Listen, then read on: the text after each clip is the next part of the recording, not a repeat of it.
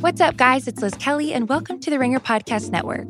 This week, to celebrate the 100th episode of the Rewatchables podcast, Quentin Tarantino returns for the third and final movie in his three-part series with us. In the final episode, Bill Simmons and Sean Fennessy discuss with Quentin one of his favorite movies, the 1990 crime thriller King of New York. Make sure to check out this special episode and follow @The Rewatchables on Twitter for highlights of all 100 episodes. David, there wasn't really any big media story out there last week. Do you have anything you'd like to talk about to start the show? Well, there is one big story out there that I feel like we should probably mention somehow. Do we dare touch it? I don't know. I was going to kind of leave that to you.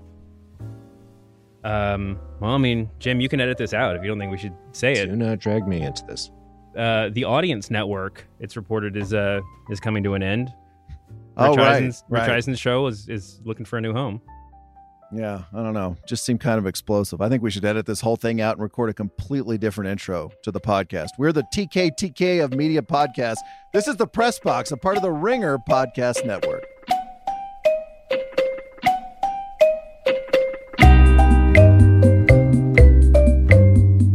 Hello, media consumers. Brian Curtis and David Shoemaker of The Ringer here. Lots and lots to get to today. We'll talk about the content unleashed by the massive Major League Baseball cheating scandal. We'll preview Donald Trump's Senate trial, a few NFL playoff takes, plus the overworked Twitter joke of the week.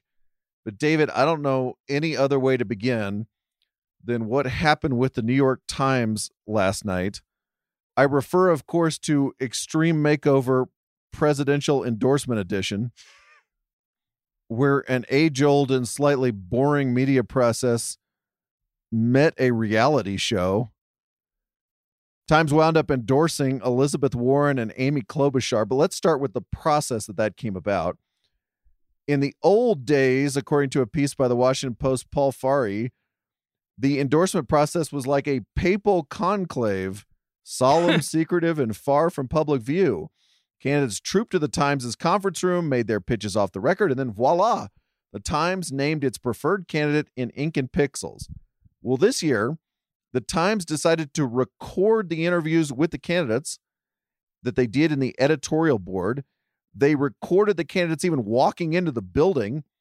On the FX show The Weekly last night, we saw Bernie Sanders emerging from snowy Midtown and Cory Booker saying he had the flu but probably wasn't contagious anymore.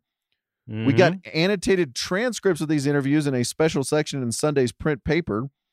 And then the big reveal, as they say on reality shows, on the FX episode Sunday night. Let's listen to a little bit of that. You have been on the front lines of corporate downsizing. You've been on the front lines of corporate price fixing. You've been on the front lines of our misadventures. I'm sorry, of our misadventures in foreign policy. You've had direct experience of many of the things that make a lot of young people very angry about the way that this country is operating right now. You don't seem to embody that anger. So the proposition that I've been on the front lines of corporate price fixing is just to get that out of the way. You worked for a company that was fixing bread prices. No, I worked for a consulting company that had a client that may have been involved in fixing, or was apparently in a scandal. I was not aware of the Canadian bread pricing scandal until last night. But do you feel the anger that many young people feel about the state of this? Yeah, of course, because it destroyed my city. I grew up surrounded by crumbling factories and empty houses. My city lost 30,000 of its 130,000 people, largely before I was born. So I'm under no illusions about the problems that are present in American capitalism generally, and were unleashed beginning with the Reagan era specifically. And while I may not be as emotive sometimes about my sense of anger or frustration or injustice, I would not be doing any of this if I were not propelled by a level of passion. David, what did you make of this very old media process getting the reality show treatment? I mean, there's so much to get into here. Just watching The Weekly, I mean, they released the transcripts. I guess they just came out in the paper, but they've been released online sort of all week. There had been a slow release, I guess, as the various interviews took place. So some of this, a lot of the big beats from the show were things we were aware of. We obviously didn't see the video, but up until now. But I guess, stipulating that they've released the lengthy transcripts, it was hard to watch the show, all 50 whatever minutes of it, and not feel like there was so much left out, right? Mm-hmm. I mean, this maybe just sounds obvious, maybe, but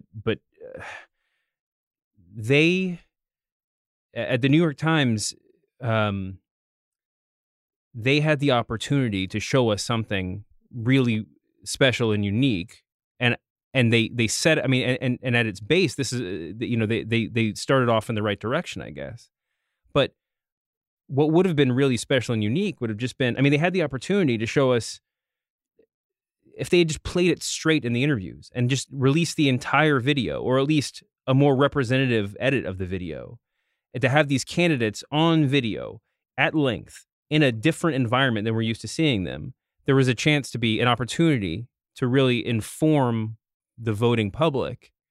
And instead, what we're kind of left with on the show were, I mean, I don't want to be so dismissive as to say punchlines, but like instead, I mean, they had kind of weird, fascinations with Alexas and bread price fixing, like we just heard in that clip, and heartbreak, and they sort of like, it was like if you went through it's like you're interviewing somebody for a job and you do all the basic questions, and then you have that one thing that's just you as the interviewer. You just I'm just going to ask them something a little bit off beat to see what they say. But all we got from this TV show, or the bulk of what we got, was that last kind of gimmicky question to kind of catch somebody off guard or whatever. And substantively,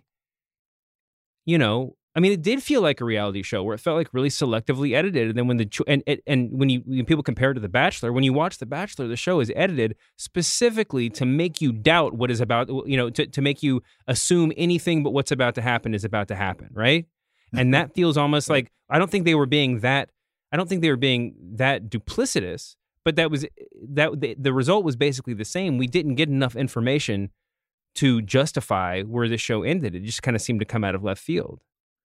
I was watching on the NFL pregame, Aaron Andrews interviewed Jimmy Garoppolo.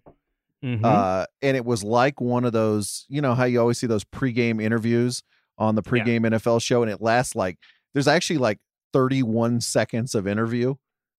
It is a big build-up, but the person doesn't even get a chance to say anything. That's what the Time show felt like. I totally agree, and it felt like I heard just enough to make me want to hear much, much more. Yeah. And, if we're squeezing this for content, shouldn't this have been 3 or 4 episodes of the show? At least give everybody a good 10 minutes of cut up interview time. I don't know. And I just, I don't know about you, but the whole thing of we're doing this in the interest of transparency. Now, come on for a second here. You know what that reminds me of? When somebody has a really big long form piece and then they start tweeting B-sides or tweeting about their reporting process. Yes. And it's kind of like, oh, I just want to give you a peek behind the curtain. No, you don't. You just want to squeeze your thing for more content. That's what you want to do. Mm-hmm. And that's obviously what this was. I have never wondered in my life. I'm really interested in newspapers. I'm really interested in the New York Times. I've never wondered, why is the Times endorsing somebody? It's just never occurred to me to be a particularly interesting question about that process, especially when you find out that the process turns out to be not some, really sort of freighted meeting where everyone's yelling at each other and pounding on the table. No, I think it should be Andrew Yang. No, I think it should be Pete Buttigieg. The process turns out to be this woman, Kathleen Kingsbury, deputy opinion editor, just gets to pick. Yeah. Well, that was so what did we reveal here about the thing that one person gets to choose? Well, and the only thing that the only part of the deliberation that she really revealed on the air was her saying that she had it down to 4 candidates, which were Warren Klobuchar, Pete Buttigieg, and Cory Booker, who had dropped out of the race by the time that they made their pick. So who knows if he would have taken the Klobuchar spot. We just don't know the answer to that. And it's also kind of instructive that they just said those are the 4 that stood out without really, again, giving us reasons as to why, right? I mean, it is significant enough to merit discussion why Bernie and Biden were both just eliminated off the top, right? I mean, they had discussion about both of them after their, they had the brief discussions after the brief snippets of their interviews, but that wasn't different than the discussions that followed the other candidates, the ones that were, in pole position. And, I mean, it's just, I said it before, but whether or not they were trying to make a TV spectacle, whether or not they were trying to attract viewers to bring attention to this show, I think it's sort of unnecessary to go down that path, but they certainly were making TV, right? I mean, they were making a television show. Yes, with cameras. With cameras. I mean, that was the point of this what we saw was a show. And I don't know. I mean, I just feel like they had the opportunity to do such a great service to the country, to the voting public, to the candidates themselves, to the political process. And they opted to make it less helpful at the expense of making it sort of like vaguely interesting. And I'm not sure that they succeeded at that, right? I mean, except for the fact that we're talking about it right now. Yeah, no, I completely agree. And by the way, I don't think it's a bad thing to say, if we just throw the transparency business out, I don't think it's a bad thing for somebody at the New York Times to be like, hey, this thing we do every year, shouldn't that be a TV show? Shouldn't that be a podcast? Shouldn't we just we have all the presidential candidates in-house here? Right. We're asking questions. Shouldn't we do something with that other than just record the interviews? I mean, again, I'm going over well-worn territory at this point, but when you present something in a new format that it's dramatic, I mean, the newness it should be the drama in and of itself. We don't need everything to be a joke. We don't need to see to only show the funny questions. You don't need to hear about Andrew Yang and aliens. That's fine in the context of a wider ranging interview, but it's hard to say. I mean, I guess the point that I'm making is it should have been clear to them that putting this on TV in the first place is enough. And if you just read off the same list of 10 questions to each one, the results, because of the newness in format and in presentation, would have been instructive and breathtaking potentially on their own. Yeah, I think that's right. To quote a David Shoemaker phrase. You and I have watched a lot of reality TV in our lives. We'll never quite get to Juliet Littman level, but we watched a lot. And I was amazed at how the language of the New York Times could so seamlessly do a sultry tango with the language of reality television. For instance, they'd done all the interviews, and then Kingsbury looks at the table and says that line, which is always a part of the judging portion of a reality show. Okay, guys, what'd you think about Bernie Sanders? That you could go to any baking show or any home show. What did you think about so-and-so? Right? Nobody would actually say that, but you always say that on a reality show to sort of tip off viewers that this is about to come. The other thing about it was the heart-tugging emotions, right? When Gordon Ramsay is fixing your restaurant, it's really about the emotional trauma that preceded you even founding the restaurant. That's what the show's about. That was the same thing here, too. Kingsbury asks each of the candidates, name someone that broke your heart. So we get Cory Booker talking about how one of his constituents was murdered. We get Joe Biden talking about losing his son and other members of his family. According to Paul Farhi's piece in Washington Post, Bernie Sanders said, no, I won't respond. Even candidates for president of the United States have a limited amount of privacy. So Bernie was not playing that reality show game. That would have been great to see that. Yeah, right. That was going to be a good shot. We should also talk about the endorsement that they actually came up with, or that Kingsbury came up with. James Bennett, by the way, is recused himself from this because his brother, Michael Bennett, is running for president. He's normally the guy who would be involved in that decision. So he's out of this. But the Times wound up picking two people, Elizabeth Warren and Amy Klobuchar. Immediately, I was like, you can't do that, right? If we admit this is an artificial process, that making a newspaper endorsement of one candidate amongst many talented candidates, if that is itself very stilted and staged, you do have to pick, right? You should at least go in the process. If the Ringer tells you and me, make a list of the 10 best, journalist memoirs ever written, we probably can't say, well, we couldn't choose. No, just pick one. Yeah. They picked two people, and part of this editorial was essentially saying, well, there's this whole progressive part of the Democratic Party and then this kind of centrist part of the Democratic Party. We can't possibly we can't solve this problem for the Democrats. You can't? Yeah. Why not? Why isn't that part of your job? There's no good answer to that. I think there's the inkling of an argument that that saying that picking one and then anointing the other one 1A would not have gotten nearly the attention that having two received, right? And so it does, in some ways, gets it. If that's, even if they knew for sure that they were pro Klobuchar and Elizabeth Warren was the runner-up, this is a way to sort of make that point in a way that people actually pay attention to it. That said, I just think, and listen, there are a lot of people who I respect who are defending the New York Times online, and to a certain extent, I'm sympathetic to that defense. But all of the defenses seem almost like, I feel like I'm sitting in like a freshman year philosophy class where I just can't quite wrap my head around the meat of what we're arguing here. The basic part of this seems really straightforward, right?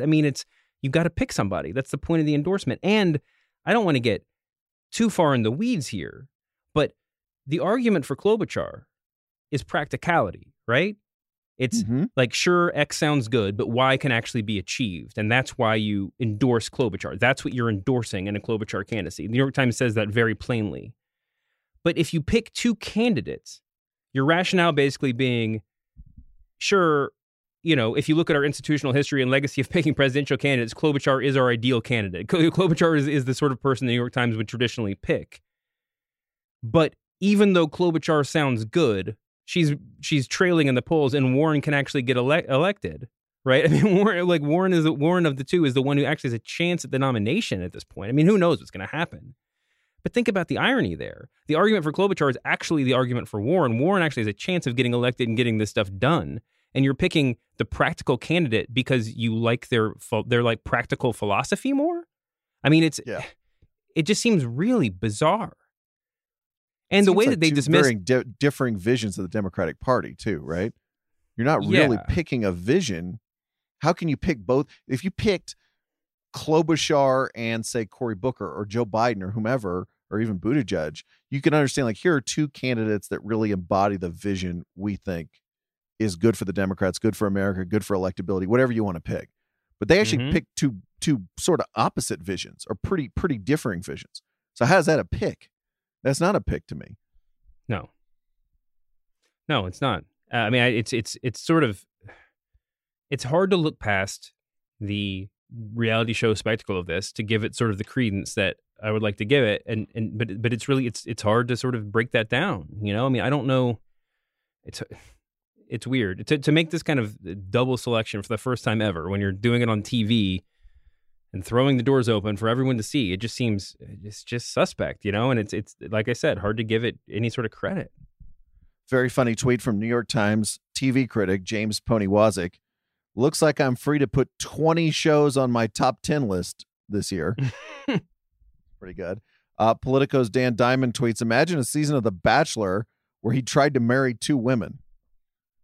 By the way, I think that actually was a season of The Bachelor. We need to get Juliet on the line to confirm. Elizabeth Warren tweets, so I guess Amy Klobuchar and I are now both undefeated in elections and undefeated in New York Times endorsements. That's pretty good. Couple more notes. The Times tried to get Donald Trump. He didn't respond. So that would have been great content too.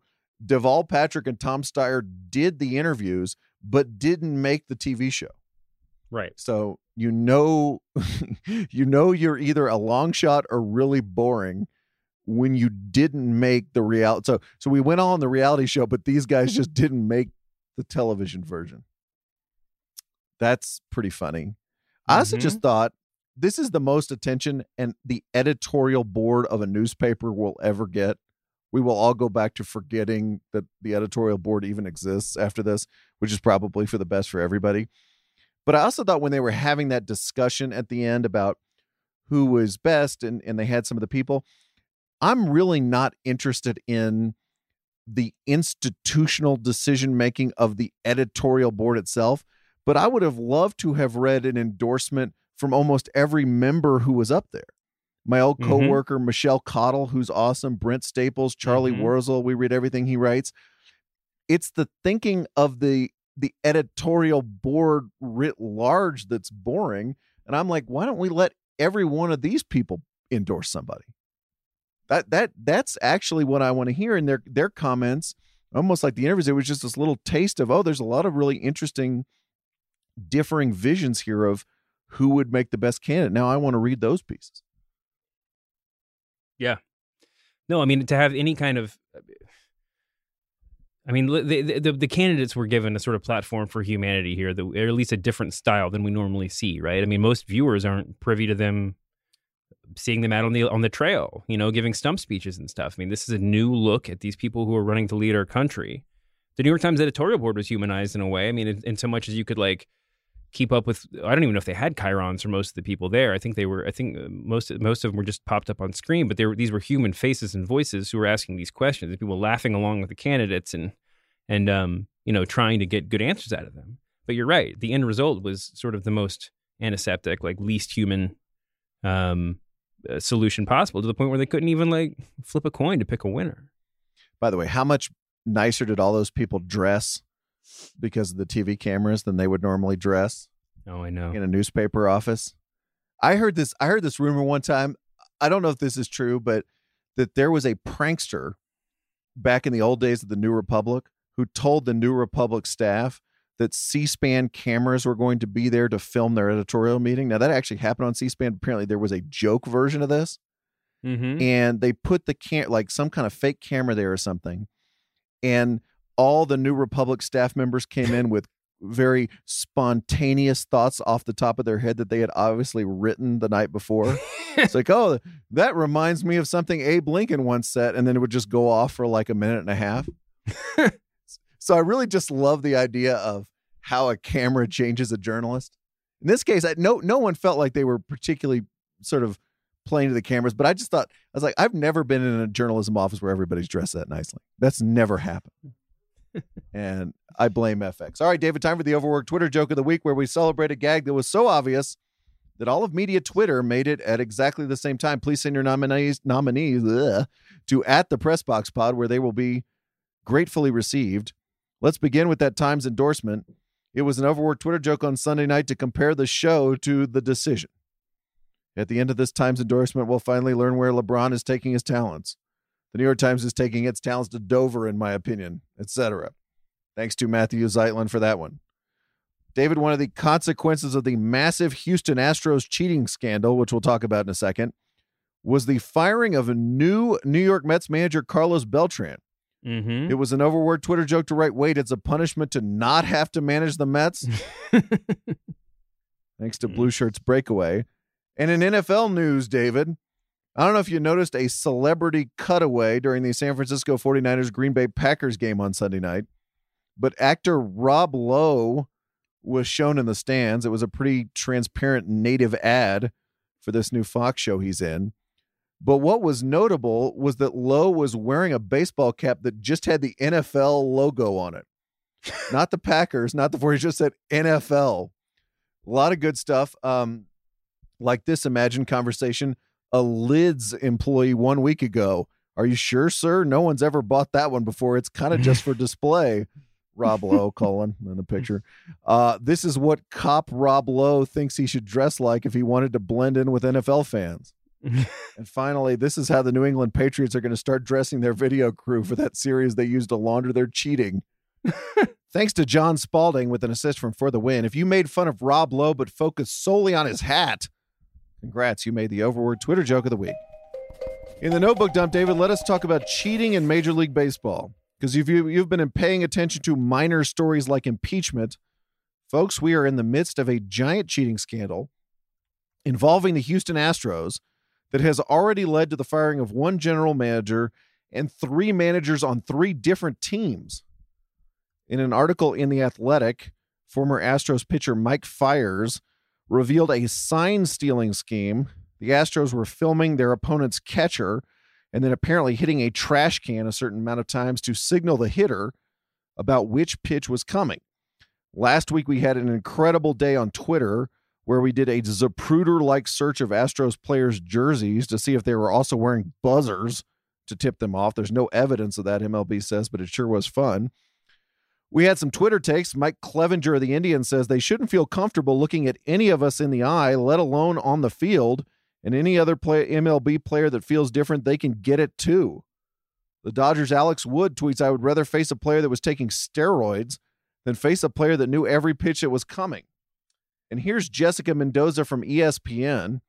She's talking about the fact that Mike Fiers, who revealed the scheme to The Athletic, did it after leaving the Astros and going to a new team, the Oakland A's.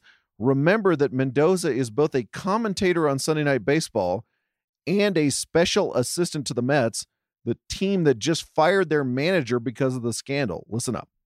I mean, I get it. If you're with the Oakland A's and you're on another team, I mean, heck yeah, you better be telling your teammates, look, hey, heads up, if you hear some noises when you're pitching, like this is what's going on for sure. But to go public, yeah, that it didn't sit well with me. And honestly, it made me sad for the sport that that's how this all got found out. I mean, this wasn't something that MLB naturally investigated or that even other teams complained about because they naturally heard about and then investigations happened, but it came from within. It was a player that was a part of it, that benefited from it during the regular season when he was a part of that team. And that, when I first heard about it, it hits you like any teammate would, right? It's something that you don't do. I totally get telling your future teammates, helping them win, letting people know, but to go public with it and call them out and start all of this, it's hard to swallow. So that is quite a take. This was already just the most explosive story that baseball could have possibly had. I mean, I've never seen this amount of attention being given to a baseball story. Of course, it's cheating. Of course, it involves everything that would get people outside of the normal, the normal readership interested in this sort of thing. But this take somehow took everything to a whole new level. Jessica Mendoza is, of course, not just a TV commentator on Sunday Night Baseball, but also she works for the Mets. What's her title for the Mets? Special assistant. Right. So there's this already like hugely problematic that she's out there throwing around ideas from inside and outside the clubhouse on television. If that wasn't, if that wasn't a legitimate source of complaint before, here is example one, and the only one you need about why that's going to be problematic. And then she comes with this like really, really unexpected argument, which is what? Don't snitches get stitches? Is that the official term? I mean, the official phrase? So. And not on the baseball, yeah, like actual stitches. The we talked about the Mendoza thing before, but it was always just dumb. And my take was always, you just have to pick one or the other. You can either work in baseball or you can be. I'm not even just mad about the ethics of it. I just think like you should just pick one. If you want to be a commentator, go do that. Give up working for a front office, or if you want to work for a front office, give up the other part. But now she steps into this, as you say, and just makes an explosive story more explosive. I do think don't snitch is a pretty basic analyst take. Mm-hmm. I looked this up. I vaguely remember this. Charles Barkley in 2012 ripped a bunch of Saints players who revealed the Bountygate scandal. Remember Bountygate? He said, you have to be a punk to snitch that out. That's like giving a reporter an anonymous quote. That makes you a punk if you do it anonymous, but also you don't bring that out, X amount of years later. So I almost wonder, was Mendoza actually thinking about the Mets and the impact that this was having on them, or was she just control plus Ving her way through a question? I don't know. Well, I kind of had the reverse. I mean, sort of a flip side take to that, which is that her role as an on-air commentator was kind of that she was too worried about the perception of what she was going to say within her own organization, that she defaulted towards more of a clubhouse view because, this is in a situation where a lot of people are going to be thinking the thing that she ended up saying, and whether or not she felt pressure because she didn't want to seem like such an outsider to the players that she interacts with on a regular basis. Maybe that was part of it. But regardless, this is at least at this point in this firestorm, this huge story and in this investigation. It's not a particularly helpful. The word firestorm was invented for, by the way. It's not a particularly helpful. It's not a particularly helpful conversation to get into one way or the other. I mean, this is, of all of the stories that have like no need for talking head, just like takes, with the exception of the only talking heads you need are like to ask players if they've seen this, if they've done this before, if this is a normal thing. How outraged should we be about this actually happening?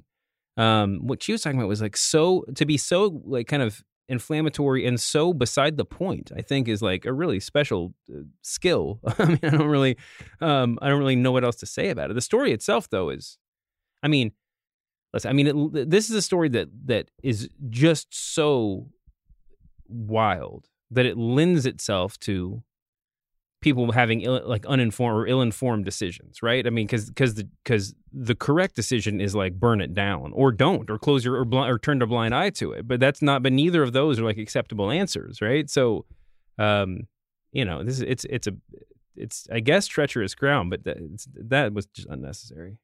To that point, am I imagining this, or have the takes about this been, generally speaking, way more level-headed than the takes about PEDs 20 years ago? Oh, yeah. I mean, what's the explanation for that, do you think? Because PEDs were the great evil, right? And we all lost our minds, and the baseball writers still won't let half these guys into the Hall of Fame. And yet when you get something like this that is cheating in the same, it's the same kind of cheating, just different, delivered in a different way. I feel I'd like to believe that everybody learned their lesson from the collective freakout, and then we're all kind of in a different place mentally, or that we've generationally changed and the kind of new baseball writers aren't quite as liable to get the vapors. But do you have an explanation for that? Well, I mean, the perch of moral outrage that sort of monopolized the steroid discussion has, for better or worse, like been largely disassembled by the new media age, right? I mean, your local baseball or sports columnist who is, sitting in his leather chair by the fire, smoking a pipe, and saying that like this is a thing that the humanity cannot tolerate this sort of injustice. I mean, those people don't largely exist or have the same platform that they once did, right? I mean, that post has mostly been relinquished to Twitter commentary, and quick jokes. And I think that's part of it. I mean, I think that I think it's in general difficult for us to muster great moral outrage outside of the halls of, the Senate, I guess. Great moral outrage over anything in sports. And I do think that there was a little bit of, I mean, maybe I'm too deep in here. I think there was a little bit of excitement that baseball was able to muster up this sort of intense discussion, this sort of moment in modern pop culture at all. I think that there was a lot of people who were just like, holy shit, baseball still got it. Like that's an exciting thing. And I mean, but you're right. I mean, I don't think it was. Yeah, I mean, we just don't have the same people guiding us with the same sort of moral outrage. And I think that the steroid issue is instructive, because I don't think we all have a collective opinion on performance enhancing drugs. But I certainly think I think that the vast majority of people have come to a point to say that like whatever happened 20 years ago was just, unhelpful and probably over the top. The reaction to it, I mean. I second everything you just said, from the disappearance of the sports columnist in our lives, that particular journalistic creature who set the tone so much in the old media world and doesn't anymore. But also to your point about there being this kind of glee that finally baseball seems like the NBA does in the offseason. Like it's the big story. It just took a cheat. We didn't really care about the baseball free agent signings so much, but we care about this. And people are now like writing baseball at the Ringer, right? We're more interested in baseball, at least for a week. And that is really a sad commentary on where baseball is in the media firmament right now. But that's one way to solve a problem, I guess. Yeah, no, it's true. I mean, listen, to me, like the bottom fell out of that glee immediately. Like it took a couple of days, I think. But when whatever the first piece about Yu Darvish popped up was, that's when I started actually feeling the gravity and sadness of this. We're like, this is a real, I mean, listen, he's a multi-millionaire, whatever. But this is a pitcher whose career was presumably like dramatically altered by the perception that people could just like pick him off in the playoffs, right?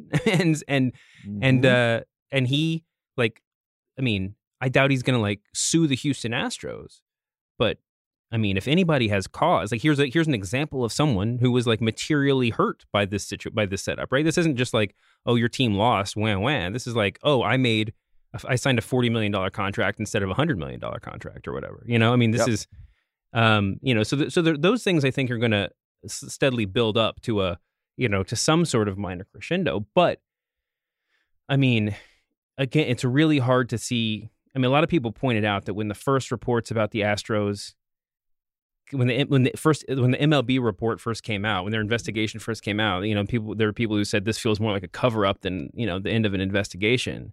And it sort of immediately was proven to be true. It's hard to imagine what happens next. I mean, what any kind of real punishment could come out of this? I mean, is it an investigation that anybody actually even wants to have? You know, or is it just going to be? Are we better off with the sort of?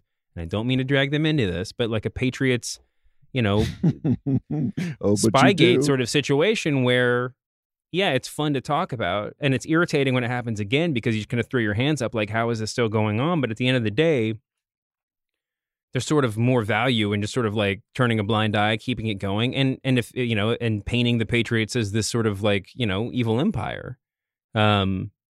You know, but that's not like it's hard to imagine that's not a very like proactive decision. I mean, that's just something, I don't know. It's hard to imagine where we go from here. It's always fascinating where that line is, right? Between this story is going to be great content and perversely drive eyeballs to our sport versus this is going to hit a point where people are legitimately losing confidence in the sport, or they just like, they look at it and go, oh my God, because I do believe there was a PED moment. I don't know if it really reflected itself in TV ratings or attendance or anything, but there was a moment, I feel collectively, where people read enough of those stories that certain people kind of threw up their hands on baseball, which is like, I just can't trust what I'm watching in some way. And I think it's a really hard to get to that mountaintop. And you can do a lot of weeks of stories like this without getting there, but you're right. Maybe there's a point if you start punishing players, which MLB has not done, that gets you more into this territory, because then there's more snitching and when we find out more things, and people haven't been stealing signs in this way, but they've been stealing signs in another way. And I don't know. That does seem a little bit far off from where we are now. I think it's pretty contained, to use the language of public relations. And that's certainly, and baseball doesn't need a situation where it just becomes this sort of rolling series of accusations, and all of a sudden we start the next season with like the entire all-star teams suspended for a year. You know, I mean, it's just, I think that's the real fear of where this might go. I mean, it does sort of get in the weeds really quickly, because I'm not an avid baseball viewer, but I'm sitting here asking, you know, Ben Glicksman in our office, just like to explain the story to me. And I'm just like, so it's okay to steal signs. That's been a part of baseball since its inception, but it's that they were doing it with a video camera and banging on trash. I actually was sympathetic to the banging on trash cans technique. But then if you are indeed wearing some sort of electronic sensor, okay, I can see the issue there. But I mean, it was like, I was joking around the office, just like talking about old school columnists, like how, like if this was like 1973 and I had a perch at the Brooklyn Eagle or whatever, I would easily, like, I can imagine writing like, why is it okay to steal bases but not steal signs or whatever? You know, I mean, it's just that's a good take.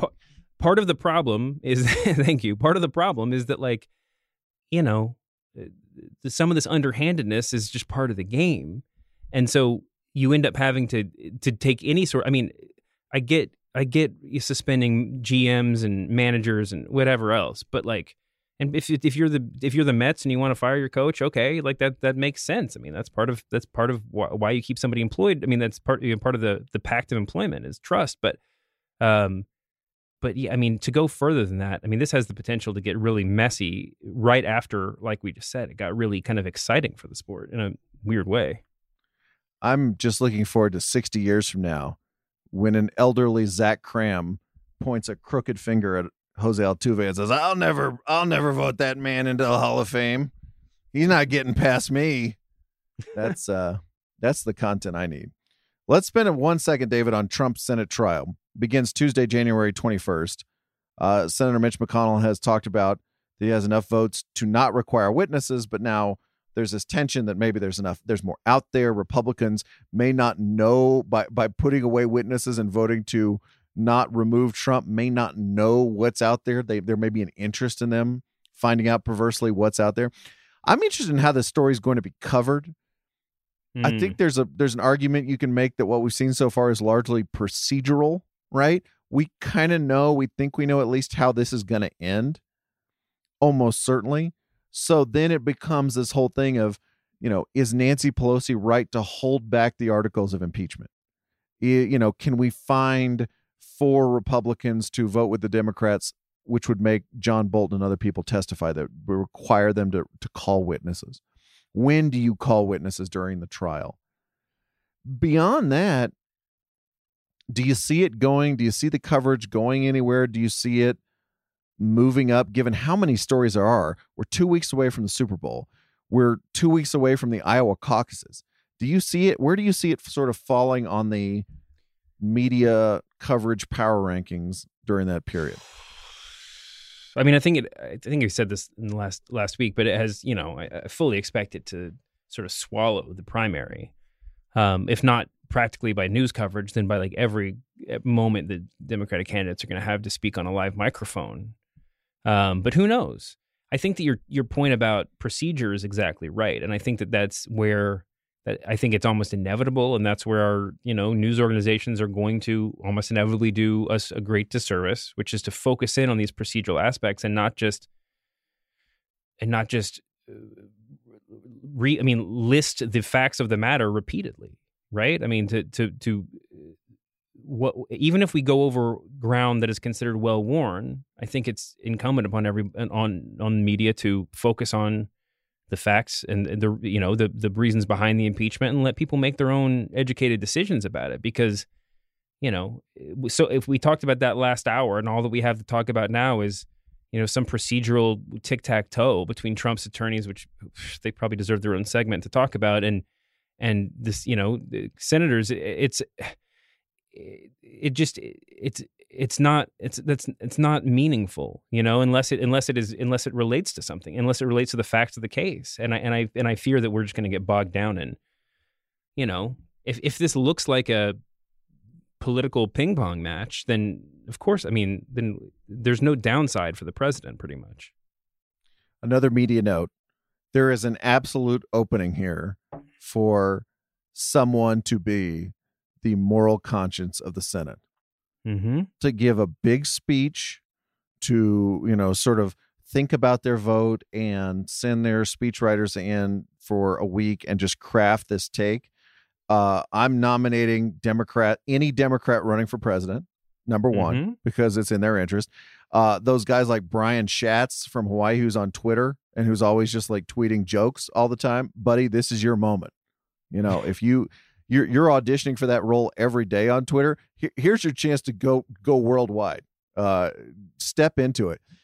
Also, if any Republican dares say anything about this that's not, I'm voting to not remove Trump, Lisa Murkowski, Mitt Romney, Susan Collins, Chuck Todd plus head exploding GIF. That is the wet dream of the DC punditocracy. For a Republican to stand up and go, I cannot in my good conscience, I must vote to remove Donald Trump, even if it doesn't lead to his removal, which it almost certainly won't. That opening is there for you to be a world historical DC figure. It's right now. What do you think? Yeah, hey, listen, I think that's right. It'll be definitely be interested to see who takes the stage, and we talked last time about how there are some senators who have been called back to Washington, pulled out of Iowa, and this could be a real opportunity for them to kind of make up for that shift in presence. Although I think that for all of them, it has the potential to be a real positive thing. I think even in Iowa, where voting patterns are, hard to divine, and this is all that we talk about.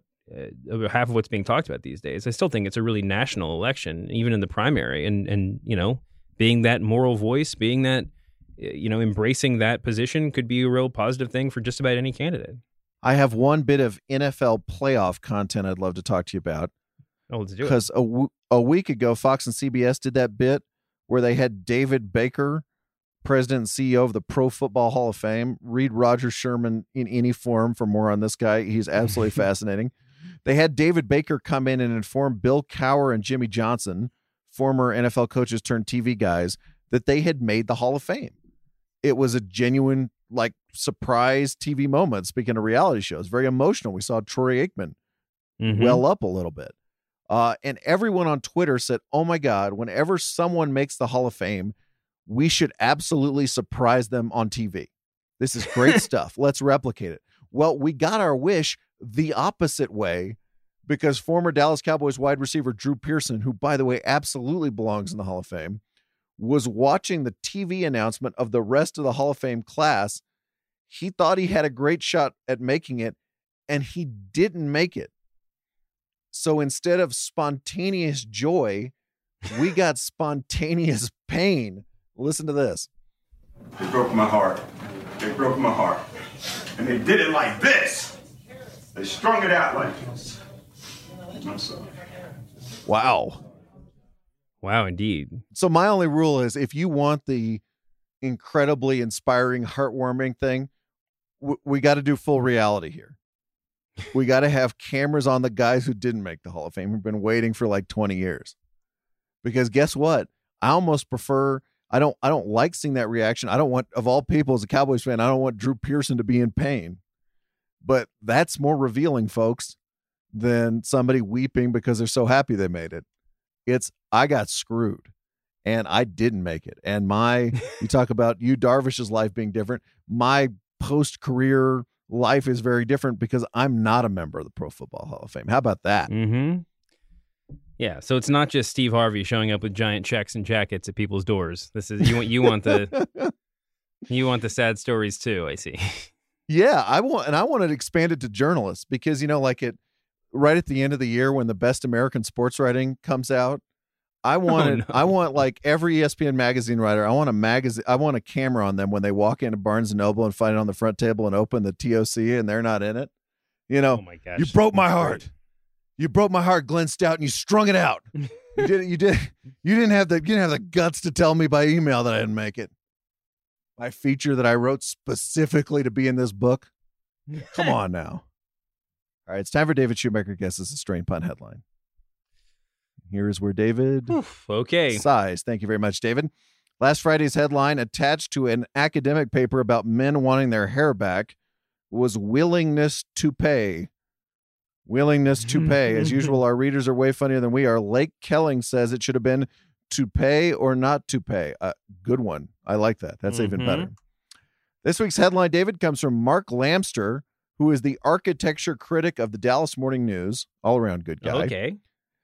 Mark was writing a column about an architectural landmark. This will be near and dear to your heart, on Interstate 35, just north of Waco, Texas. Okay. It's the American Bank. If you look at our Google Doc, I put a picture in. It's the American, I know the American Bank very well, yeah. You remember that big round bank that looks kind of like almost looks like a sports coliseum? Yeah, it's one of the coolest buildings. I passed it every time I drove from Dallas or from Fort Worth to Waco or vice versa. And it was, I saw it most recently in, what was the movie? The Old Man and the Gun. Robert Redford robs this bank in like the opening scene of the movie. Well, designed by a Dallas-based architect named Durwood Pickle. That is the most Texas name ever for an architect, Durwood Pickle. Sadly, David, this round landmark is going to be demolished this year. No. It is going to be demolished this year, which is the subject of Mark Lamster's column. Please tell me that like Chip and Joanna Gaines are not erecting a hotel on the premises. They're not. I think it's actually another bank, sadly. But what was the Dallas Morning News' strained pun headline? About the American Bank is being demolished. That's the subject. That's what we're dealing with here. And think of the shape of the bank. I gave you a few little. This is not breaking the bank was the first thing that popped into my head. But you're right. That's very good. What makes it special? It's not an American pun. This is about a shape. The shape of the bank. It's a what is that called? A cylindrical prism? Is it? A little more basic than that. It's just a circle is round. Oh, okay. Oh yeah. Yeah, there you go. No, I was also going with. I was trying to figure out tube right as you were saying that. I don't know. We could go with two B or not 2B, I guess, on that one too. But the round. Don't come round here no more. Is that round? That's a message to all American Bank customers. Yeah, that's round. round and ground. Spinning, the world spins. Damn. Round. It won't be round for long. Oh no. You know, with an apostrophe before Oh, round. that's terrible. It won't be round for long. It's pretty good though, isn't it? Yeah, that's I good. like that. That's Thank okay. you, Mark Lamster. He is. I just can't believe it. Willing to go. Okay. I just can't believe it's being demolished. It's terrible. I know. Next thing you know, they're going to tear down that place that had ham sandwiches that you always see on I-35, or, you know, all of our childhood is being demolished. He is David Shoemaker. I'm Brian Curtis. Research by Erica Cervantes and Chris Almeida. Production magic by Jim Cunningham. We're back Friday with more lukewarm takes about the media. See you then, David. See you later, Brian.